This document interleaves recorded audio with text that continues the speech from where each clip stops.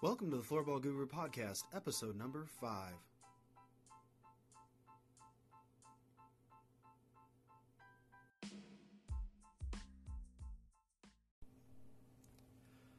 Welcome back to the Floorball Guru Podcast. Today we're going to talk about floorball and how it relates to intramural sports, specifically on college campuses. Now, this can relate into more physical education components to a college, but primarily we're talking intramural level, recreation-based levels that could then expand into club sport level, potentially even into varsity sport as it continues to grow and gain awareness and acceptance as a sport across the U.S.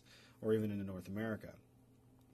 Currently, most intramural sports that do offer a hockey-type program are using floor hockey, and floor hockey is a great sport. There's a lot of fun to it and what it brings for those that like hockey but aren't quite interested, either have access to a hockey rink or just the cost of playing hockey or maybe they didn't grow up playing hockey but they loved hockey and this is an opportunity for them to play. One of the challenges that I've seen when I've played floor hockey specifically is just the equipment. The sticks. I'm used to playing with a wood hockey stick, and growing up playing street hockey with my brothers and kind of goofing around, doing that. That's kind of what we did and what we really enjoyed doing. And when I went to college and had opportunities to play floor hockey, I loved it. But the main complaint for everybody was the equipment, and the sticks that we were using at the time were really had a really soft flex to them, so you really couldn't get any kind of power on the stick. And we were also using a puck, and the puck would bounce around because it was lightweight, so it was hard to control the stick. It was hard to control the puck, and it just really wasn't that much fun because it limited what you could do. I understand that the main reasoning for some of this stuff is risk management. We're talking about people that maybe are concerned about, they think a stick sport and hockey and all this other stuff, and they're afraid of people getting hurt and sticks that are coming up and hitting people in the heads, because we weren't using helmets or gloves or anything like that, so we were just running around. And I get that from a risk management liability standpoint, why we're trying to do as far as the equipment, or they just thought this was going to kind of fix some of that stuff. What I found personally when I would play is that it made it a lot more difficult to do what you not only wanted to do, but you kind of got frustrated or put yourself in kind of a weird situation where you're having to bend so far over just to keep the shaft somewhat steady to get a little bit of power on it. And ultimately, it ended up being not that much fun personally. And I know when I've talked to a lot of other folks that's kind of how they feel as well. But again, if there's no other options out there, there's no other options. So you either choose not to play or you play because that's what's available.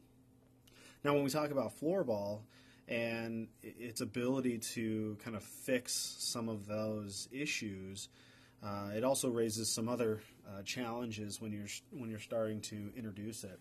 So I worked with a group out of Maryland at Salisbury University.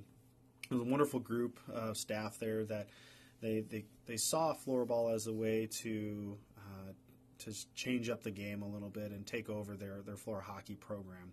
And mind you, they had a pretty good-sized floor hockey program that was built out, and they were just looking for something different. So they gave it a shot, and they reached out to me, and I was able to kind of work with them and help them learn about floorball, learn basic rules, and learn enough to just get off the ground and get started. One of the things that they found initially was, the educational piece, where folks that showed up to play floor hockey, that had always played floor hockey, didn't quite want to play floor hockey, or wanted to play floor hockey, but weren't interested in playing floorball. And I think the main reason was because they didn't fully understand what the game was. And so there was an educational piece to that they had to learn and kind of figure out. And give it a chance and actually go out and play it. And some did and some didn't. And one of the neat things that kind of came out of that was a collaboration between myself and their staff of just trying to help walk them through how to play the game, how to set it up, how to referee, how to do all the different components of it. Granted, I'm on the West Coast, they're on the East Coast, and trying to figure out how do we bring this all together to make it successful. And so it started it started off with some demos and getting people out and playing, and then they were actually able to kind of build that into a league. And what transpired in the long term was they were able to get some student advocates of the sport, and then there were a couple people in particular that latched on to the sport and really became excited and engaged in it, that they themselves wanted to continue to learn about it, to grow it, and help build it out from there. So right off the bat, they were able to secure that kind of support, which is really great. And the other part they found was they allow the equipment to be checked out, and they had students coming and checking out the equipment and learning and just wanting to get comfortable with it. They even had their field hockey team, the women's team, coming out to learn and to engage in the sport.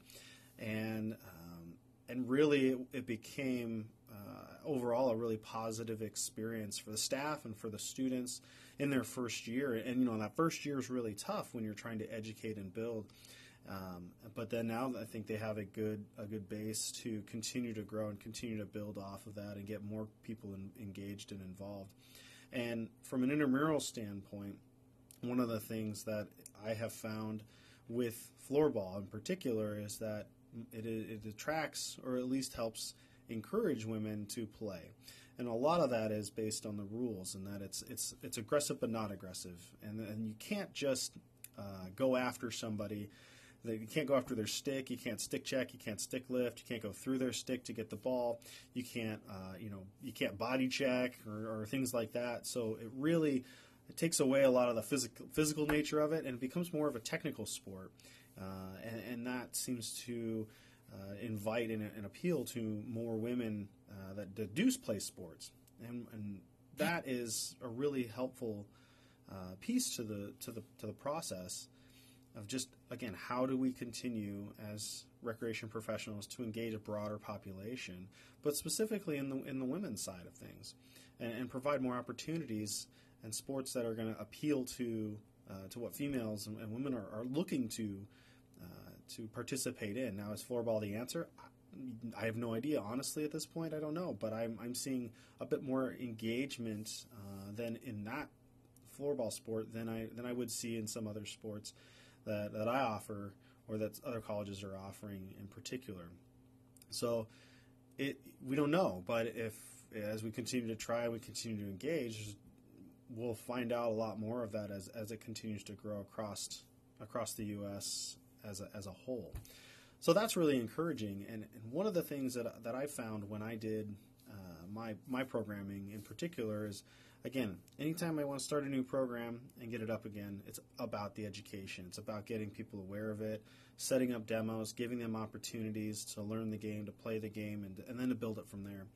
And that's a really crucial component to it. And then once they learn the game and they play the game, then they become advocates for it, and then they continue to help promote it and push it and get more people involved. And frankly, just from a physical standpoint, the sport is great. If you're looking for a workout, and I mean, you're going to run a lot, so it's definitely more of an explosive speed type of a sport. So your energy level is definitely going to be high. Your exercise is going to be right up there, which it definitely appeals to other groups. So again, you're looking for different sports that are going to appeal to wider masses. Floorball definitely is one of those sports that can do that across the board. And then when we look at cost in general, $20 to $40 per stick, that's going to potentially last you anywhere from 1 to 5 years. I'd say 1 to 3 years is probably more the norm. And the big reason because of that is because you can't stick check and you can't stick lift or slash or some of this other stuff. So that helps. And then the overall wear on the courts is very minimal to none. So you can put it on a wood court. You can put it on a Terraflex or a Mylar or some of these other composite courts, and it's not going to damage the equipment. It's not going to damage the floor. So, as a sport, as it continues to grow, I feel we're going to see intramurals become a little more engaged as they're looking for different sports, lower impact sports, lower contact sports that engage a broader population. And with the growth of floorball as a world sport and working with international students on campuses and providing more more sports that engage them and things that they're looking to participate in. Again, opens the door to more people, broader populations, and engages a broader community, which is a really crucial component to collegiate recreation in particular, is kind of working with the entire community to provide and offer what is available to them. So as it continues to grow, I think we're going to see more and more collegiate sports kind of start to dip their toe in and learn and grow. And with that, the education on the floorball side in the community is going to continue to support that. And that's going to be another component, is more education, more materials, more pathways for people to learn and grow in the sport is going to fuel that as it continues to build. And then as those folks graduate, they're going to start jumping into and looking for leagues and other things that are maybe in the outside local community, and so that will help feed that. Or wherever they go, they're going to plug in and get involved as communities continue to pop up and grow floorball across the country. But it's just going to take time, and I think that with the intramurals, once the intramural rec leagues are up and running, then that will spawn the club league level. And then from there, it could potentially even build into the varsity sport level. So we're actually seeing it at the same level we're seeing other sports. So it's just kind of an interesting piece right now as it's continuing to grow. And some colleges are kind of seeing this sport as, looking for something new, looking for something different. And we're seeing some more engagement on that level. And hopefully, as it continues to grow, we're going to see more and more people not only become aware of it, but see the value that it has for their communities, and then get creative on how they're using it in their space as well. So it's a really exciting time to just get more people involved and see the sport grow. And then, again, as that continues to grow, that will potentially feed into the other community programs as people graduate and working with, kickball leagues and some of these other, nonprofit and for-profit leagues that pop up around the country and in different communities. So it's definitely an interesting time to figure out how to build a newer sport and get that community involvement and get that group building and then grow it from there. So if you're interested in more information about floorball, please check out my website at www.floorballguru.com.